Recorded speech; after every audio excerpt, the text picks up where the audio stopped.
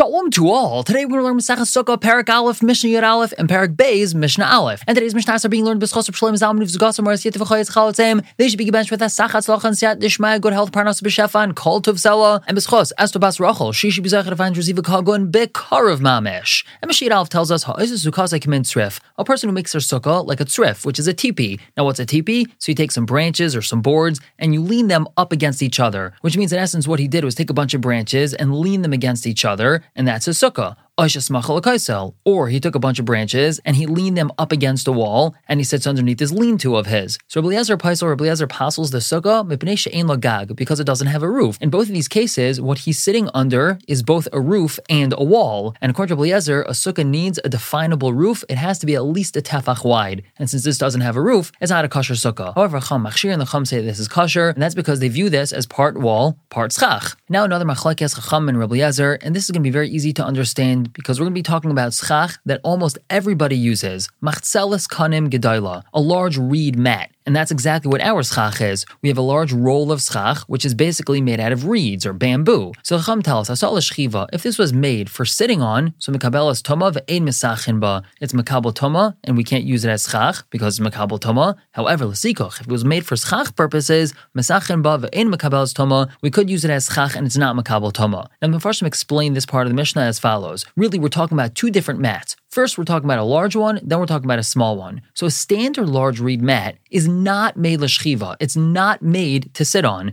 And therefore, if you go to the marketplace and you buy a large reed mat, it would be kosher to use as schach. So the first part of the statement is telling us, asal l'shchiva. However, if it happens to be that this large reed mat was made dafka to sit on, so then it's mekabel toma and one can't use it as schach. Now, when the next part says l'sikoch, that's referring to a small reed mat. And a standard small mat is actually made dafka for sitting on. So therefore, if you'd go to the marketplace and buy a small reed mat, you would not be allowed to use it as schach. And that's why the Mishnah is telling us l'sikoch. However, if this small mat was dafka made for schach, so then it could be used as schach and it's not makabel toma. Now the Mishnah continues, Rabbi Eliezer argues, and he says, achas ketan v'achas gedayla. It doesn't make a difference if it's large or small. Asal l'shchiva, and we understand these words to mean that a standard reed mat, no matter if it's large or small, is made for sitting on, and therefore mekabel toma ve'ein mesachim ba. It's mekabel toma and one can't use it as schach. However, l'sikoch, if this mat was dafka made with intention to be used as schach, so then misachin ba ve'ein mekabel toma, one could use it as schach, and it's not mekabel toma. Moving on to Parak Beis, Mishnah Aleph. Hayashein tachas hamita b'sukkah la yatzei dei chavasai. Someone who sleeps underneath the bed in his sukkah, he's not yatzei chiyuv. That's because he has an oil over him. He has a separate roof over him, and that roof, which is the mattress, is not kosher schach. Now it's important to note that we're talking about a bed which is 10 tfachim off the ground. Since it's 10 tfachim, that's either considered like a mini sukkah in and of itself, or because the minimum size of what we would call an oyhel is something which is 10 tfachim high. But if it's anything less than 10 tfachim off the ground, so then he would be allowed to sleep underneath this bed. Now Rav Yehuda says, what do you mean?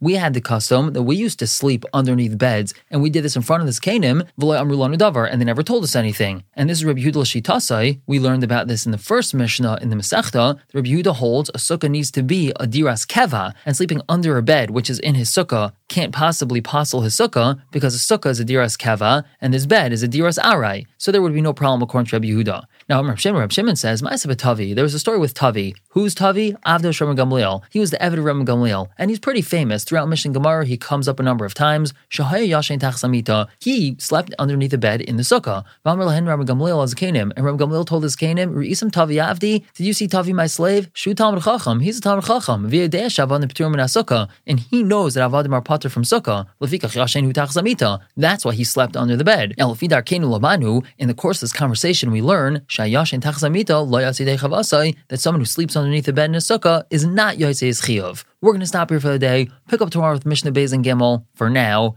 everyone should have a wonderful day.